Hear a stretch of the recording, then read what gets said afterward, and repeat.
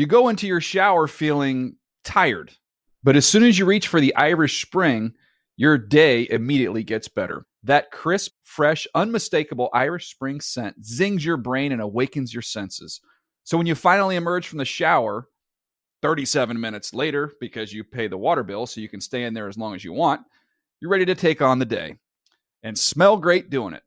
Irish Spring Body Wash and Bar Soap. Fresh, green, Irish. Shop now at a store near you. LASIK, LASIK.com. Have you been thinking about LASIK but not sure if you're a candidate? Just go to LASIK.com/quiz and take our free candidacy quiz. In just a few minutes, you'll know if LASIK is likely right for you. And if it is, we'll connect you with experienced LASIK doctors in your area. Start your journey towards 20/20 vision. Take our free candidacy quiz at LASIK.com/quiz. Yeah, LASIK.com. Easy to remember, so you know where to start. LASIK, LASIK.com.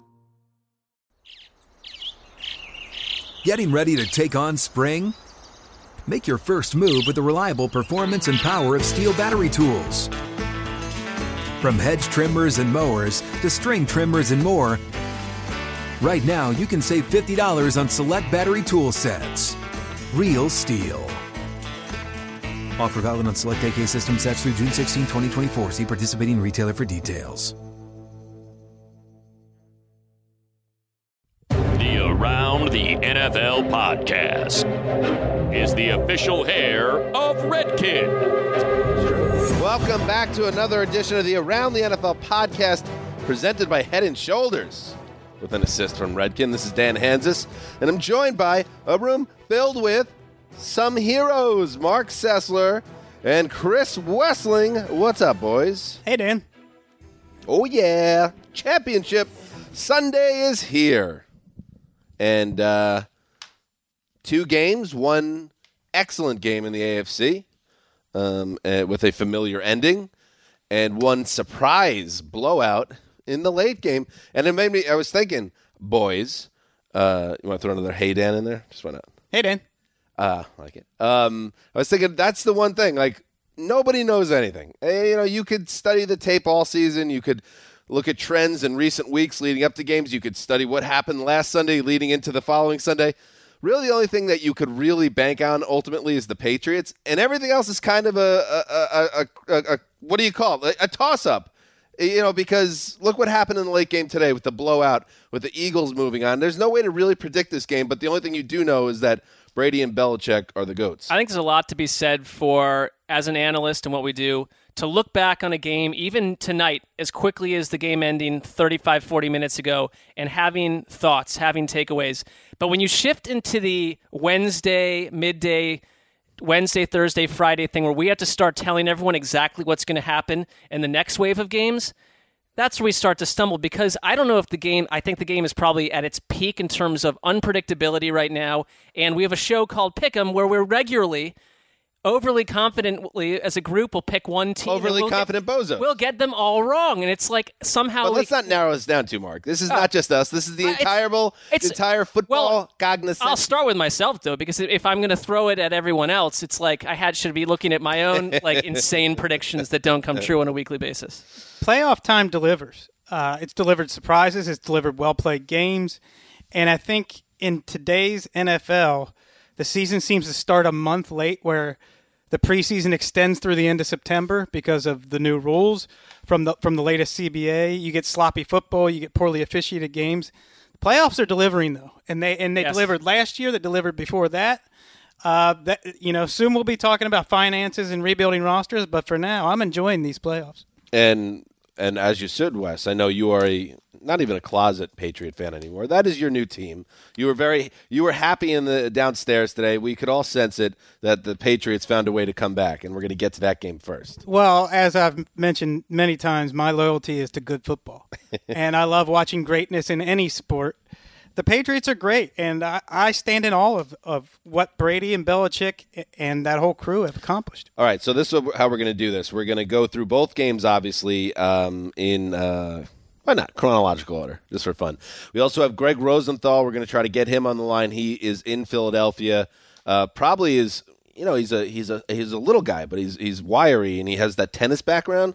I think it's him shimmying up a greased up pole outside the link right now. I could see it with like a 40. Probably to get away from the drunken masses, which are probably spewed all over those streets right now. Yeah, so Greg's in Philly, hopefully still alive, and we'll try to get in touch with him and talk about the game he covered and also his beloved Patriots.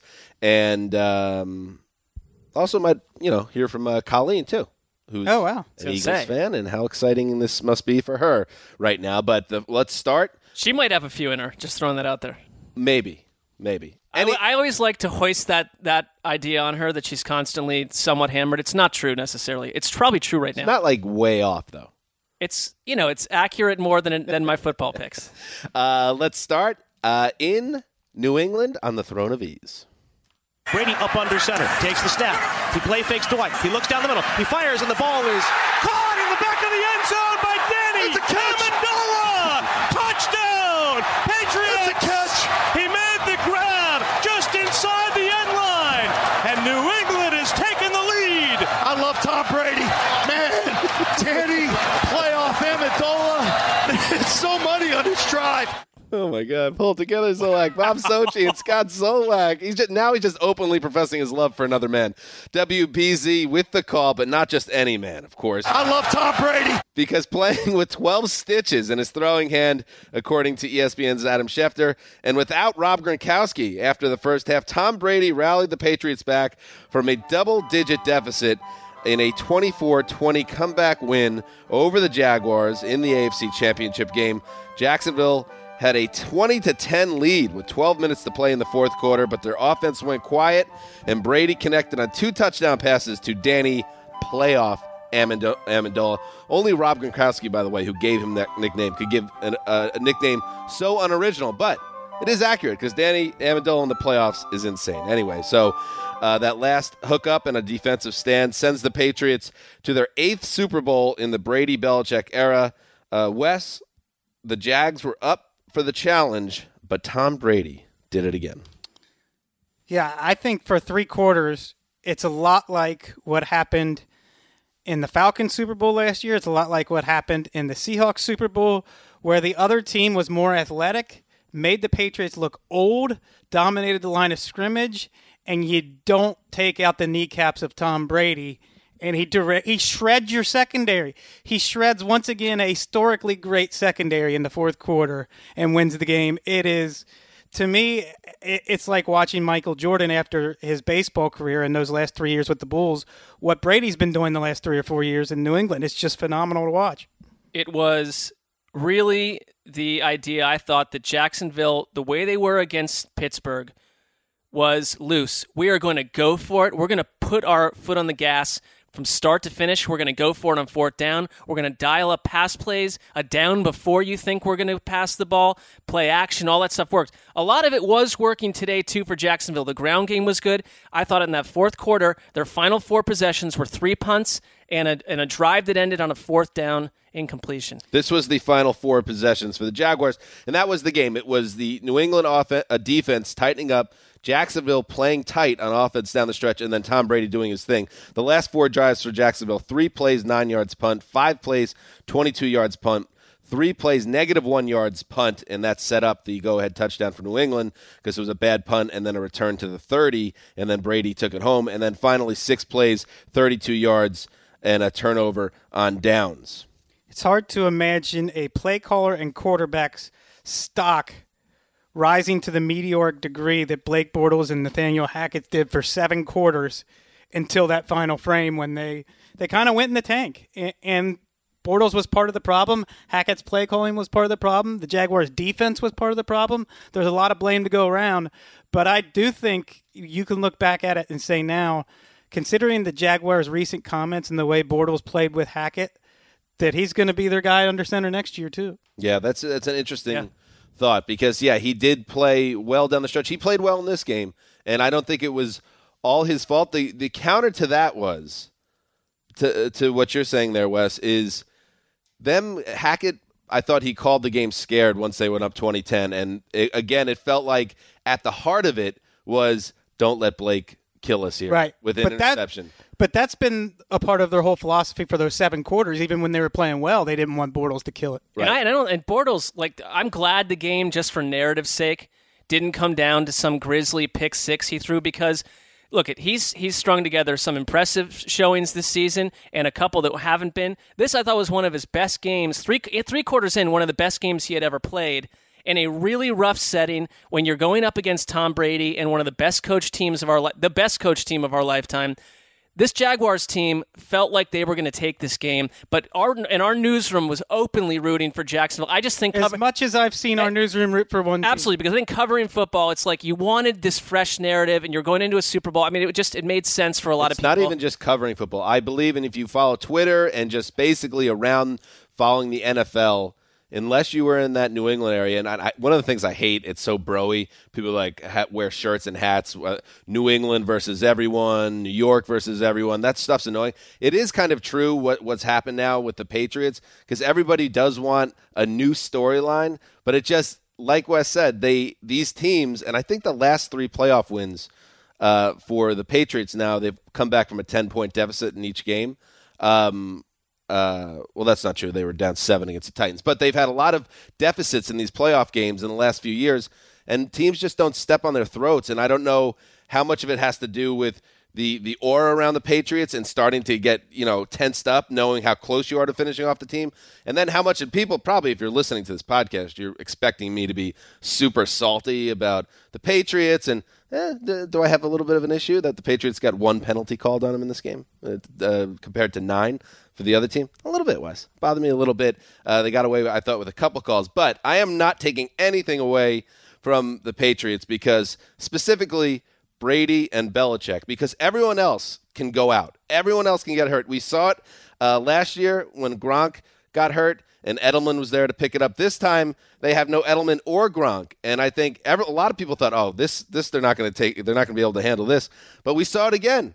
Brady, I thought Belichick and McDaniels kind of emptied out the playbook once Gronk exited. They got some trickeration involved, and they just went for it. And then when you have number 12 back there, greatness happens. Ran 2 trick plays back-to-back at one point. And to go back to our newsroom, you could feel in the fourth quarter that everything went, even with Jacksonville up, everything went quiet because it's not just that other teams don't know how to put their foot on the neck of the Patriots. The Patriots have been in these situations so many times. They simply they had the ultra belief in themselves. They're going to get out of every one of these situations. And it's like they just spun their own reality at the end here. This was impressive to watch. Here's the darkest moment in Foxborough at that mall up there when it really felt like we were watching a replay of the Pittsburgh game. It's a 7-3 score, and the Jaguars are knocking on the door again. Let's hear from Frank Frangie and Tony Baselli of WJXL. They give to Fournette running to the middle of the field, lowers his shoulders. Leonard Fournette, touchdown! A 4-yard touchdown run by Leonard Fournette, and the Jags have extended the lead here at Gillette Stadium. It's 14-3 in the second quarter at that point. Do you think if they call the game more aggressively, the Jaguars are going to the Super Bowl in the second half? I don't know. I don't ever detract from the Patriots' ability to come back. And what Mark said about experience, you can never underestimate in sports the expectation of winning and that DNA that you build over decades of being a dynasty, and you expect to win every single time, and then to be outcoached, and you see that delay of game penalty, you see the play calling change for the Jaguars, and then you see Brady with no running game, with Gronk out, like you said, Edelman out, playing with stitches against the best defense. All of that doesn't matter. He transcended the moment. Here's what Brady said about those stitches. Like I said, Adam Schefter reported there were 12 of them, and it was right below his thumb in a tricky spot. Here's talking about it after the game. I thought, out of all the plays, my season can't end on a handoff in practice. We didn't come this far to end on a handoff. And I think it sounds kind of arrogant to say, oh, yeah, it bothered me when we had a pretty good game, so I wouldn't say that. Belichick, by the way, was asked about the injury. And in classic Belichick deadpan, he said this. I'm not talking about open heart surgery here. Yeah, early on too, one thing that the Patriots took away, I thought, from Jacksonville was Corey Grant early on, giving them an element where, and we saw this in other games too, where you look at these completions for Bortles, they're 17, 20, 26, 20. It was all yards after the catch, and they were giving him, outside of crossers and stuff, these little screen passes and dump-offs that they were at the speed, they had more speed than New England's defense. All of that vanished down the stretch. And Leonard Fournette, who I thought he was clearly not 100%, he said he wasn't, ran well in the first half of this game. They took that away too, and suddenly those long drives that Jacksonville, suddenly in the first half there'd be 5 minutes left where Jacksonville is eating up the clock. It became New England's game to win. It just, those 100 times. Those scripted plays disappeared, and you have to give Bortles credit for the incredible prowess on third downs and going through his progressions like you don't normally see him. The Corey Grant plays, just Nathaniel Hackett dialing up all these protective plays to cocoon Blake Bortles, and that cocoon is gone in the fourth quarter. There was one moment when Myles Jack recovered that fumble. They're up 20-10. You were later in the game here, and Jacksonville had a chance. Had that been the time that they took that thing down the field and punched it in like the same way they did down the stretch against Pittsburgh, it would have been 27-10. I think the game would have been different. 3 and out, 9 yards, punt. Yeah. Then the next drive, New England goes on an 8-play, 85-yard march that puts them down 2017. To me, that was the turning point because mentalities changed right there, I think, for everyone. That did feel like I was never thinking the Jaguars had the game in the bag, but when Dion Lewis gets that ball stripped and he went into Belichick's doghouse right after that, disappeared for a while, you started to get the feeling, they're going to make enough plays on defense. And I think what also disappeared down the stretch was a pass rush because Brady was taking some fire early on. He was getting hit at one sack in particular. It was memorable in that it seemed like he was seeing ghosts, and it seemed like one of those bad Brady Super Bowl experiences against the Giants. But by the end of the game, he was having a clean pocket. This is Brady's stats, by the way. Fourth quarter, 9 of 14, 138, and 2 touchdowns, both to Amendola. Amendola went 5 for 57. In the fourth quarter. And that big punt return for 20 yards that had them almost immediately in the red zone. He follows that up with a diving catch in the red zone and then the toe-tapping touchdown. Amendola, all he does is take pay cuts and make huge plays in the playoffs. Right, that punt return set New England up at the Jacksonville 30 versus wherever they would have been. The farther back you can get New England, the chances of some sort of turnover, some sort of play that Jacksonville's been dialing up all year, if you're going to ask them just to go 30 yards to get ahead, I mean, it was silent in our newsroom, and it was silent for me watching the game because I knew it was over at that point. Ooh. What else is over, Mark? Nothing's over. This lock-off is over. I lost it to the three of you. Oh, give us a triple lock, Lindsay. The rare triple lock in one game. Number 2. Wes, this one's yours right here, baby. All right. All of a sudden, Super Bowl Sunday is a lot more interesting. A 1-game lead for the Sizzler going into the final game of the season. So we're not putting lockoffs into the way this is. I would essentially lose the lockoff in some sort of bizarre tie after destroying people in lockoffs all season. Well, This is how you want to hear my take on that? Sure. Is making up a rule in the middle of the season about what's the tiebreaker probably would have affected how certain people might have done lockoffs. Like I probably wouldn't have taken the Browns. Sure, okay, I get that. If I knew it was a tiebreaker. We'll find out if the Super Bowl's a lockoff. if I get pulled into this trap 100 times. Anyway, so one other thought: the Jaguars. Hats off to them. I saw a lot of columns and tweets and all that. And I don't necessarily disagree that the Jaguars proved they're for real. The Jaguars proved they're here to stay. They probably are, but you never know how things are going to change as we spin forward. And one thing that would kill me as a fan, and it did bring back memories for me. I don't have a huge reference point with the Jets in the playoffs, but after when they lost in the AFC Championship in 2010, they had a 3rd and 7 with a chance to get the ball back down 5, and Ben Roethlisberger rolled out right and found a young Antonio Brown to ice that game. And Jets fans still live with regret. What if Mark Sanchez of all people, was on fire that day, got the ball back one more chance? That's what I'm thinking as a Jags fan. On 3rd and 9, the Patriots, and even Romo, who was out of his mind exuberant in this game, borderline a little too exuberant for the first time, although I do respect how much he loves the game. 3rd and 9, Romo calls it out. Wow, I'm a little surprised they're not giving Brady a chance to just end the game here. They're going to hand it off. And I think it was James White or Dion Lewis goes around left end for 11 yards, game over. You couldn't get that stop to give your offense one more chance, but you kind of get the feeling the Pats are going to close that game out either way. I think we all knew that in the fourth quarter. No days off. No days so terrible. off. Did you isolate the audio? Sure did. Look at you, Lindsay Polton. I got some skills, just a you. Days off. Oh, my God. Go Pats! Holy that last one. That was a problem. Do you know what their That's what slogan he says. It's real. Yeah, do you know what their slogan is this year, by the way? No. They have one this year. I don't want And you're going to hear I it. love Tom Brady. Not that. Not done? Is that the one? Not done yet, I Not believe. done it yet? is. Something like that. So get ready to hear Belichick chanting that 2 weeks from like Wednesday. Ugh. Anyway, so there you go. The Patriots move on. One more gaudy Tom Brady stat. You see, what a big man I am. Some maturity. I want to piggyback off of this when you're done. Okay. Whatever Tom Brady's accomplished today, and whatever he fought through 12 stitches, you're right. You're showing you're putting on much more on display here, Dan. Thank you very much, Mark. I do not doubt your sincerity at all. It marked the 54th time that Tom Brady has engineered a game-winning performance, leading the Patriots to a win when they were facing a fourth-quarter deficit or a tie. 11 of those have occurred in the playoffs.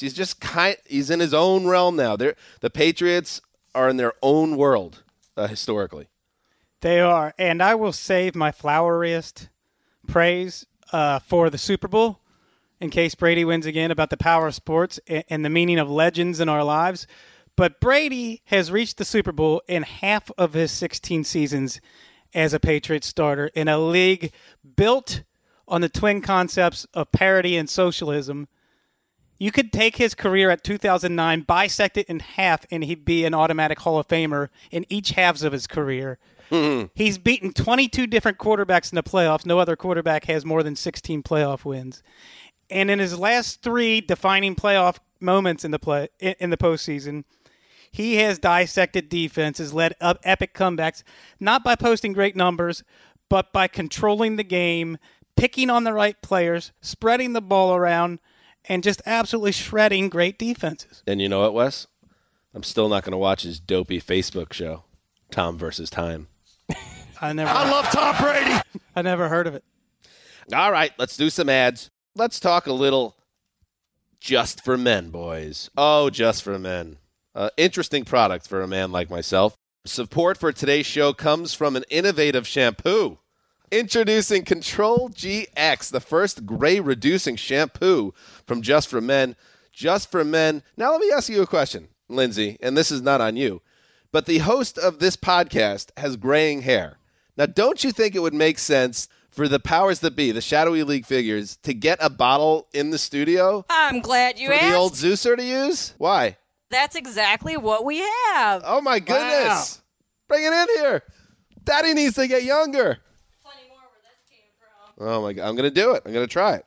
You actually are going to try it. Because why not? Because Just for Men, Mark, helps men look their best so they can celebrate who they are, what they achieve, and how they feel. Are you listening, Wes? My beard is screaming for that. All right, there you go. Get another one in here. They relentlessly innovate and deliver smart hair care technology that does the work for you, making it radically easy to get the natural look you want. And now, reducing your gray is as... And Mark, I'm looking at you. You're getting a little older. I'm seeing some gray in there, too. Maybe you should use a bottle. I'll think about it. Sounds like a quality product, no doubt. Reducing your gray is as easy as washing your hair with Control GX. Just use as you would your regular shampoo until you like what you see. Subtle, natural-looking results. Shampoo in, rinse out, move on. It's that easy. Well, I'll let you know if it's easy or not. I'm going to bring you the real news. You want the truth? Go to the Zeus. Most guys get the results they want in about 2 weeks. Look forward to a smart look. Get 25% off Control GX using the code AROUND at ControlGX.com. Again, the code AROUND to get 25% off Control GX at ControlGX.com. Oh, boy. Here we go, Wes. Let's fly. You know what appeals to me about that? It's the natural look. I tried a beard product a few years ago, and I ended up looking like Greg Williams with some wild dark hair. You know, it's no good. You need the natural look. Post-suspension, Greg Williams had one of the more unforgettable dye jobs, and in this case, it wasn't a good reason to be unforgettable. No, a bit of an evil scientist look to him back then. But, yeah, if they're going to reduce the gray, I just hope that you have the correct color, Dan. I hope that Lindsay knows boys, what your color is. I'm diving in. Just for Men, Control GX. Let's fly. There you go. Patriots move on. It's all up to the Eagles now. And speaking of the Eagles, Colleen Wolfe, a hero, an official hero on the Around the NFL podcast, and also a Pennsylvania native. I think she grew up outside Philadelphia. and a huge Eagles fan, and I contacted Colleen over the weekend. Mark would probably say, "Oh, she was probably drunk at that point." No, I think she's often sober, like when she wakes up potentially in the morning. Give me a percentage of drunk to sober, Connie Fox. I'm going to be fair here. I think that it is a very solid 60-40. I reached out to Connie Fox this weekend. I said, "Hey, in advance of the NFC title game, which I know you're attending." I'm paraphrasing here. This wasn't the exact text. Would you mind sending me just a quick voicemail right before kickoff and immediately after the game? So as we get into the talk of Eagles and Vikings, let's start by a time machine 5 minutes prior to kickoff, Connie Fox's voicemail to the old Zeuser. Dan, it's Connie. I haven't left anyone a voicemail in like 5 years. You know, I don't really do this whole phone thing, but I gotta tell you, I'm on the field right now in Philadelphia. That's not even a humble brag. That's just a straight brag. I'm feeling really freaking nervous about this game, and I know Mark Sessler threw all sorts of shade against the Eagles and about the Eagles and to the Eagles. But listen, here's what I'm going to say. Mark puzzled. I think that they're going to win. I have a feeling that they're going to pull this one out, and the Vikings, they will not be hosting a home Super Bowl this year in Minnesota. Maybe the Eagles could do it. All right, so I'll call you after the game. Stay right there. Bye. To the highlights. Keenum takes the snap. Here comes the rush. He's hit, and it's intercepted. It's picked off by Robinson. Robinson at the 30. Cuts back across the field. Patrick Robinson looks for a block. Now he's at the 20. He's at the 15, the 10, the 5. Touchdown! Patrick Robinson! There's the first interception by an active Eagle in playoff history. What a huge play that was. For the second straight week, the Eagles were underdogs in their own building, and for the second straight week, they made everyone look like idiots. Nick Foles played the game of his life, throwing for 352 yards, 3 touchdowns, and a passer rating north of 140 against the NFL's top-ranked defense, no less. A dominant performance that powered the Eagles to a 38-7 win over the Vikings, who, to use a Maddenism, must be wondering, where'd that truck come from? Mark, this game started with a masterful touchdown drive by Case Keenum, and then everything changed.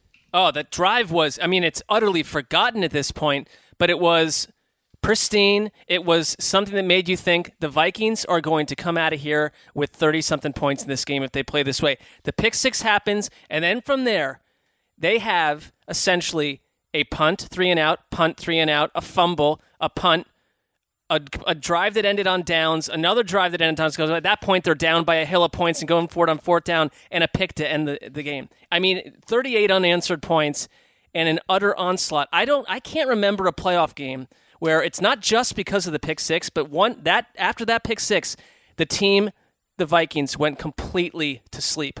I think the crowd had a lot to do with it too. Well, their front four, which we thought at certain times during the season might be the best front four in the league, disappeared.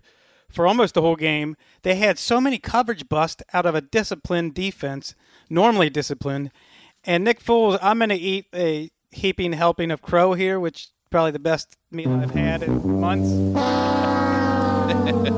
That's good that you're getting a meal. I never doubted their coaching staff. All year, Flip, Frank Reich, Doug Peterson have been phenomenal. Jim Schwartz on the other side of the ball. I doubted Nick Foles. My philosophy on football analysis is you always trust your eyes. You have to. It's the only way to do football analysis. My eyes told me he wasn't good. He hasn't been good for a few years. He was phenomenal in this game. It looked like an out-of-body experience. He looked like a different quarterback. And what impressed me most was continuing to attack downfield. Hours after we had seen Bortles kind of go in the tank and stop attacking, Foles just kept attacking aggressively downfield and looking downfield, playing with a confidence that we have not seen out of him. I think you can point to John DeFilippo and you can point to Doug Peterson and the coaches, because the one note, and you hear this all the time, and it's sort of like, what does it mean? But they said, we really coached up Nick Foles to be loose this week. We just wanted to say, be loose, just have fun. And it's like a lot of times that can result in just a heap of mistakes from a guy like Foles. And make him worse. Right, because your eyes were not wrong on any level about what we had seen from Foles. The offense went to sleep under him. But then today, the deep ball, which everyone, these stat packages which just compile and compile. Nick Foles can't throw the deep ball. Next Gen Stats tells you he can't throw the deep ball. Tape tells you he can't. Then today he's unfurling. I mean, it started with Torrey Smith dropping what would have been a 54-yard catch, but then Alshon Jeffrey. Torrey Smith gets a touchdown. I mean, he's whipping it downfield. He put the Vikings defense away. It didn't help that Andrew Sendejo was lost again, but in general, guys that have been absolutely Pro Bowl level defensively all season, none of it showed up for the Vikings. Here's the stat that will tell you everything you need to know about how precise Foles was. Everybody's like, oh, well, 2013 Nick Foles show up again. Well, this guy was better than that guy ever was. On passes traveling 20-plus yards downfield, this is a stat from PFF, he was 4 of 6, including that drop to Torrey Smith, for 172 yards and 2 touchdowns, a passer rating of 149. He was slaughtering them. And let's call out specifically, this was the touchdown that put the game away. And some of these throws he was making downfield, there were a lot of coverage busts. The Vikings played terribly on defense. It was kind of a shock. Dudes are wide open. But some of these throws came with like a muddy pocket, and he was just eyes down the field making the throw. Here's the one that really put the game away. Foles steps up. He is looking. He is going deep and alone, and into the touchdown is Jeffrey. Jeffrey was open at the 5, and Nick Foles hit him for a 53-yard touchdown. That was with a 1:09 to play in the second quarter, and it went from 7-0 in the early minutes of the game to, boom, 7 points, 14 points, 17 points, 24 unanswered points to close out the first half, and all of a sudden it's 24-7, Wes. And let's talk about, so Foles out of his mind. I wish they gave conference game MVPs away because they do that in baseball, and it's a worthy award because it's such a huge game in player's career. But Foles would have had it. But the Vikings defense, Wes, just like the Steelers defense went to hell last week, but that was not a great defense, especially with Ryan Shazier out. The Jags defense up and down as the season wore on. But the Vikings defense is the one thing we could count on. And what happened? I would say, let me approach it this way. For 3.5 months, when I looked at the Eagles team, the vision I had was Carson Wentz spinning out of pressure to create magic. The vision I have from this one game is LeGarrette Blount absolutely steamrolling Andrew Sendejo on the way to a touchdown. Yep. They were the more physical team. They brought the fight to the Vikings. They showed up, and that's what the Eagles' defense has been all year. That's what their offensive line has been all year. And I thought that the Vikings were similarly built, similarly well coached, and today the Eagles had a different level to them in all of those areas. Defense, offensive line, coaching staff. They looked like a juggernaut. No team, no defense in the NFL was better on third down than the Vikings. And then in this game, prior to garbage time, which is the entire fourth quarter, but before garbage time, the Eagles are 9 for 11 on third down, shredding the secondary. And as I've said in the last couple of weeks, I have a close friend, Greg, who is a huge Vikings fan. He suffered as I've suffered with the Jets, and even he was confident going into this game because everything. If you studied their games every week, if you've watched how this season unfolded, if you watched how Nick Foles looked in the past 4 weeks since becoming the starter in Philadelphia, it all trended towards this Minnesota defense smothering Foles, and it was just a different unit. Well, I mean, that to me is the most surprising outcome of this week. If you said 38-7, I think most of us comfortably would have thought if things are going to go totally south, it's probably going to be a terrible game by Nick Foles because we hadn't seen that from Case Keenum. And then for this to be the game where you get Case Keenum's only pick 6 of the season and you get his second lost fumble of the season, which those 2 turnovers changed this game entirely. And you go back to that Saints game, you're up 17-0 at the half. And lost in the miracle finish was the way that New Orleans went up and down the field on the Vikings in the second half. 24 points, which you thought, okay, that's a Drew Brees-led versatile offense. I get it. The playoffs are crazy. But they've given up 62 points in 6 quarters now. It's almost like this team just went to sleep on defense 6 quarters ago when you still needed another 4 from them to win the Super Bowl. It makes you wonder what's in store for them next year because this might be their best chance. And Rap Sheet was talking about Keenum possibly getting the franchise tag. I cannot see the Vikings allocating $23 million for a quarterback, as well as Keenum played this year with his skill set that was bolstered by Pat Shurmur's coaching, a good offensive line, great wide receivers, a strong running game. all of that isn't necessarily going to be in place next year. You don't allocate that money to Keenum. I just wonder what's the staying power of this team. That's a tricky decision for the Vikings now, and we have plenty of time to talk about how they're going to play it. But Keenum for 3 months was everything they could have asked for, and then he came down to earth. Now, how are you going to view him going forward? They have a big decision to make. $23 million on a one-year deal to Case Keenum. That feels like a hard pill to swallow. My sense is they like Sam Bradford a lot more than everyone else likes Sam Bradford, too.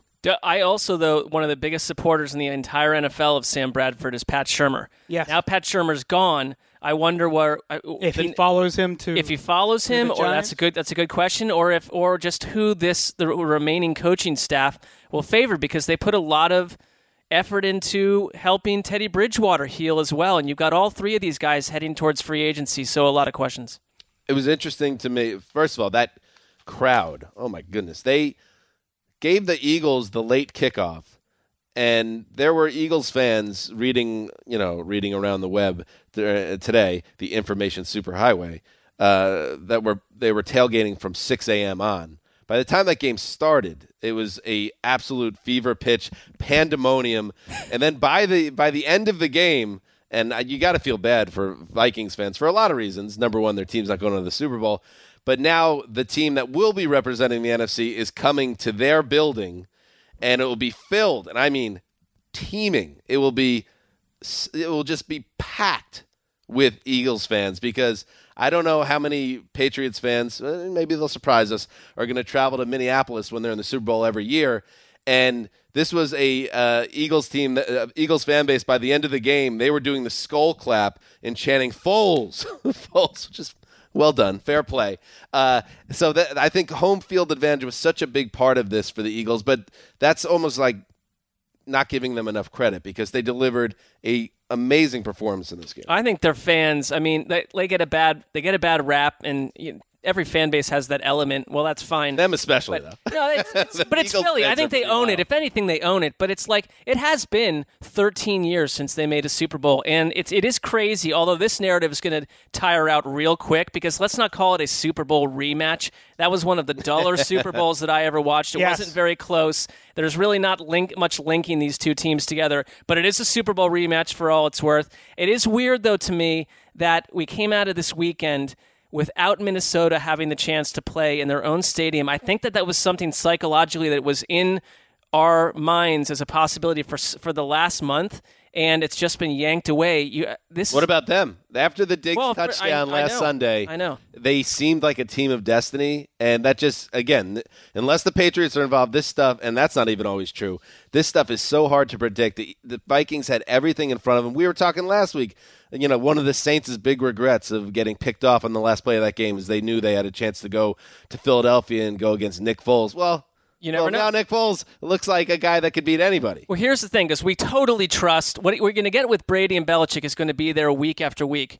What happened with Foles today in this week-to-week NFL, everyone's going to remember this latest game and talk about how great he is and the chemistry and all this. Hey, does it mean anything against New England? I'm not sure I'm even willing to say it does. It's a good question. I worry about underselling the Eagles, who are one of the mentally toughest teams in the league. And I think when you consider the increasing complexity of football with each generation, Belichick's Patriots are the best coached teams in the history of the sport.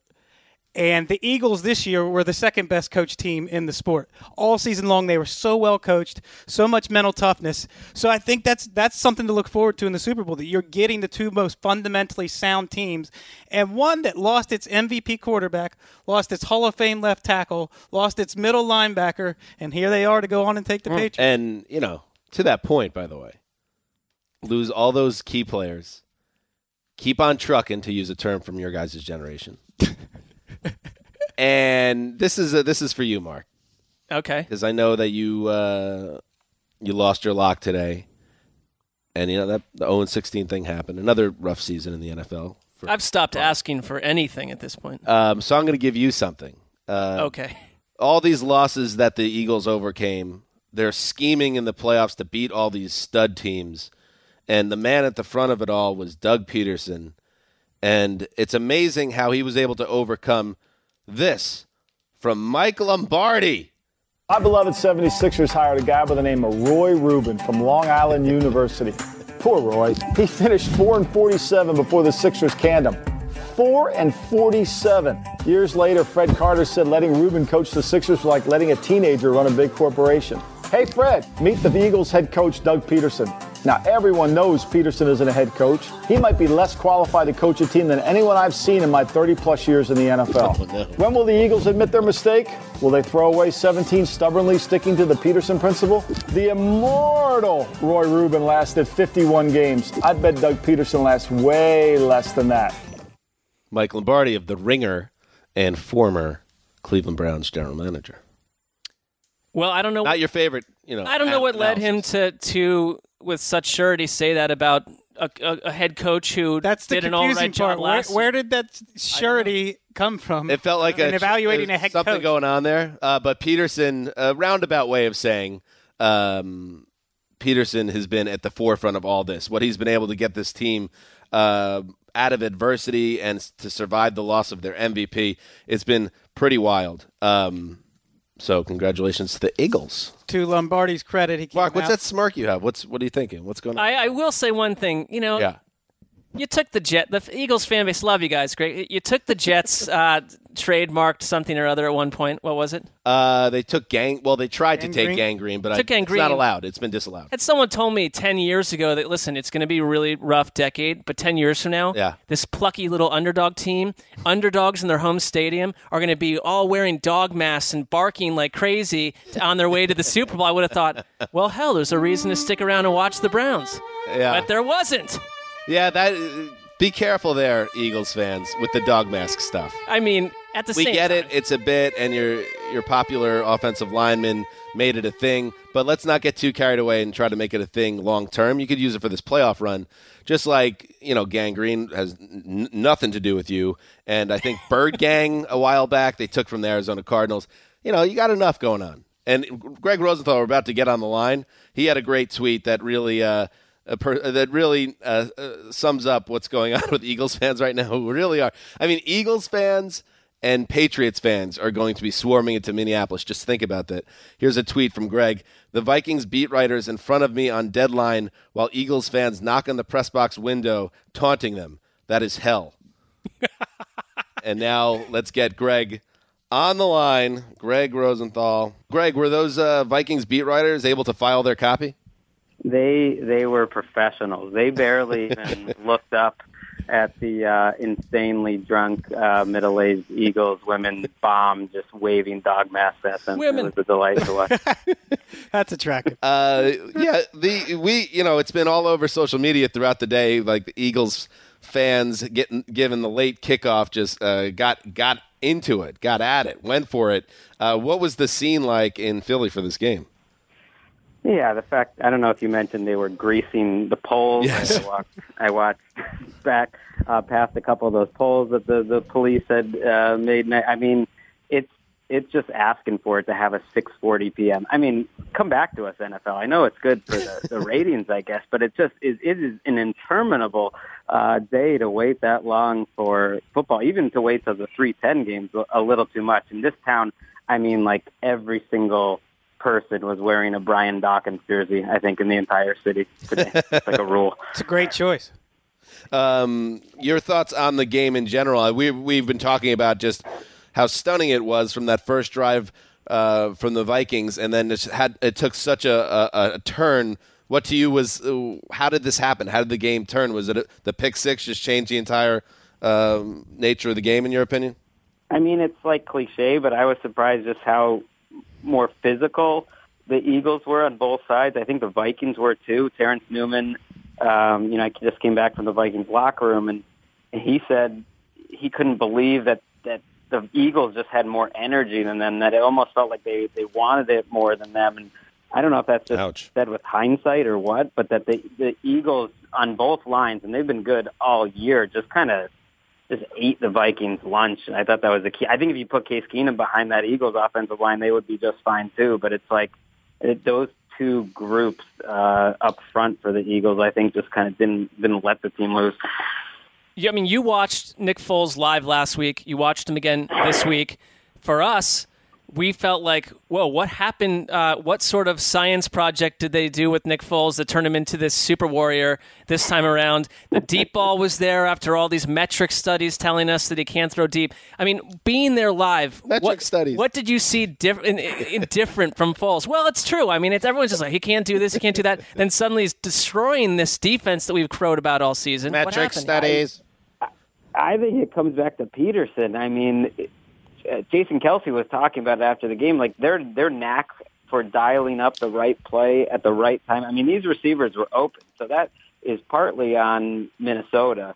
And then once Foles got it going, like the one throw on the run that he had over the shoulder when they were up, I think it was 24-7 at that point. I mean, that's when you knew Nick Foles was just kind of on another level.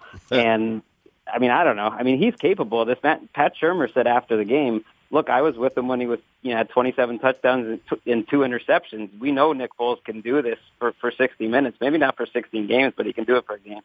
Speaking of Peterson, you mentioned him. I got some breaking news, guys. This tweet from Mike Lombardi. Doug Peterson won me over. Making Wentz great. Was not sure it was him. Getting Foles to play this well is him. Hat off. Respect. Well, there you go. What else can you ask for? Hey, listen. It's a little mea culpa. You don't even need to play the Super Bowl. I mean, that's the ultimate victory for Doug Peterson. That's it. And any other thoughts on the game you were at, Greg? We're going to have 2 weeks to talk about the Eagles, but anything that you really want to get off your chest? No. All right. Let's talk about the other side then, Greg. Okay. The throne of ease back to another Super Bowl. Do you have anything to share? Were you watching this game? I think you were obviously preparing for your job, but did you have a place to watch the latest great fairy tale from ya boy Brady? I was, of course, watching, although I did have a quick trip down to the field, but then it seemed pointless trying to watch the Patriots game on the Jumbotron. I was thinking, like, what am I doing here? Just go back up and watch the game and start taking some notes. It's weird, though. You're surrounded by all these people. There's no sound. You've got, like, Connor Orr in a very good-looking blazer, talking trash to you. So it's not a normal place to watch a game. I saw a tweet from Connor that said something like, I wish you were here, Dan Hanzus, to see Greg Rosenthal trying to talk himself into the Patriots actually being in trouble in this one. Oh, sounds right. That's paraphrasing. No, I would say the level of how tense I was watching it, was frustrating myself just as a person. Like, I don't, going through these sort of emotions. Right. Well, that checks out. Good news, buddy. We're all going to be in Minneapolis next week and another week preparing for a final Patriots game to close that NFL season. No days off. And by the way, you'd be shocked to know, and Wes and Mark could both contact you privately, just what a class act I've been all through this show towards the Patriots. It's been very impressive, yeah.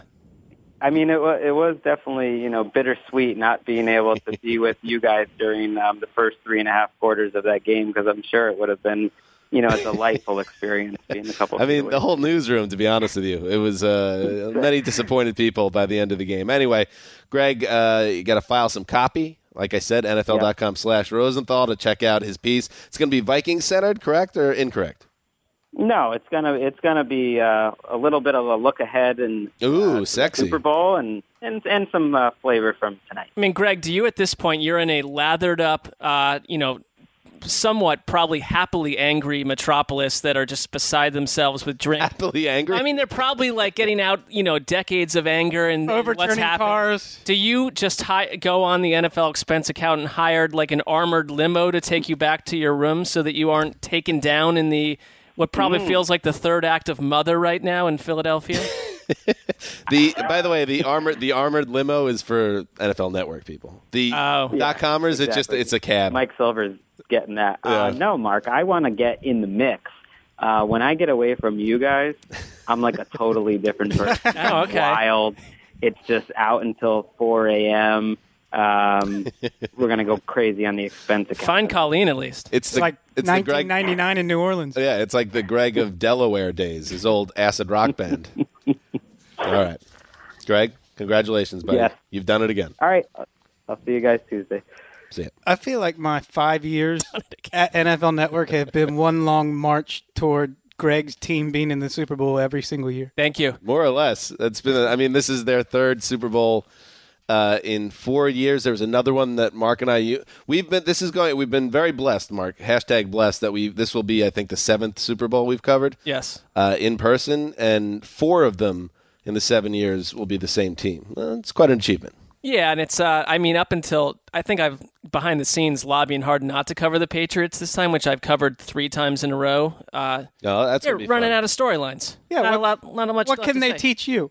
They could teach me a lot. No, I mean, but they don't say anything anyway. Yeah, They're that's so the thing. scripted. Zero access, Yeah.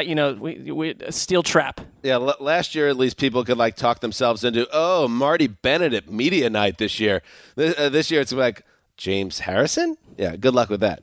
Go ask your questions to James Harrison, see how that goes. Couple things before we go. Couple things. First things off, we never talk about the desert. You're not allowed to talk about the desert around here. But the desert people already have the Eagles as the biggest underdog in almost a decade in the big game. That seems foolish. Well, they must not be in on the Nick Foles experience just yet, but give them 2 weeks. There's a lot of time for things to change. Also, I want to shout out to Howie Roseman, because never forget, Howie Roseman, a man who crawled through a river of shit and came out clean on the other side. Now a NFC champion GM, after he was sent deep into the Poconos to live in a cottage that was his work office. Chip sent him out of the building and said, "You are history." And he came all the way back, baby. Executive of the Year. And one last note connected to the Eagles.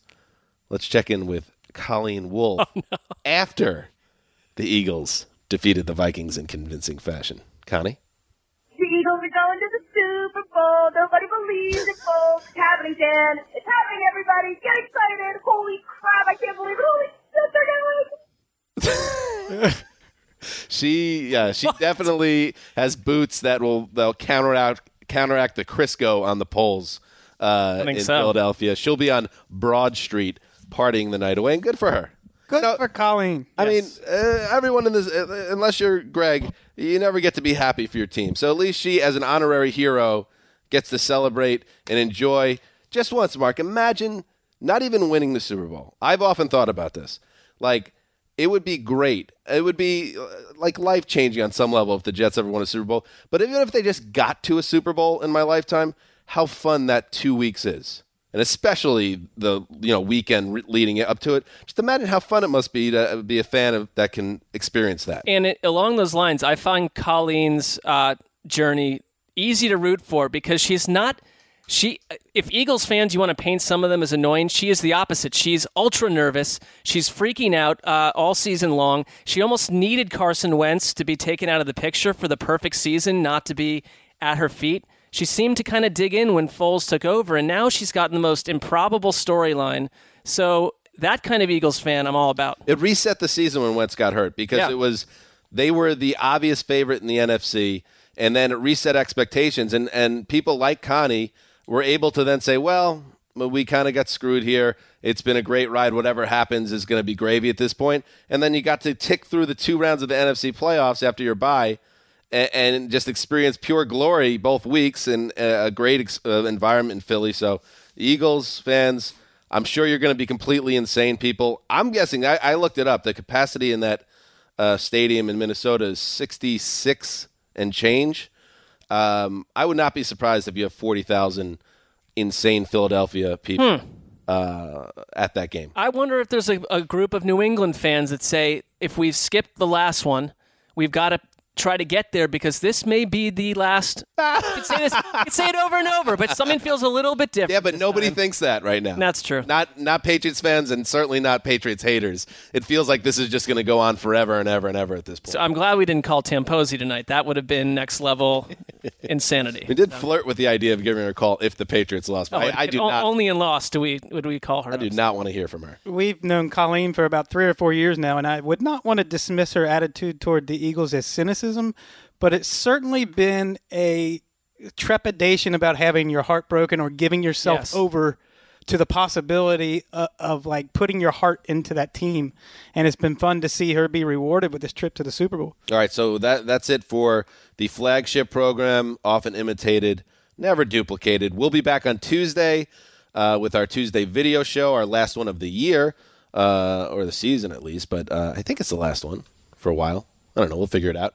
And then no show next Sunday because we will be traveling that day to Minnesota, and we have a big week lined up in Minnesota, the most we've ever done connected to the podcast. So we're very excited to share all that news with you when the time comes. But for now, it's time to say goodbye. Stan Hansa signing off for Quiet Storm, the mailman, Greg Rosenthal, the old boss from Philadelphia, and Lindsey Fulton behind the glass. Till Tuesday.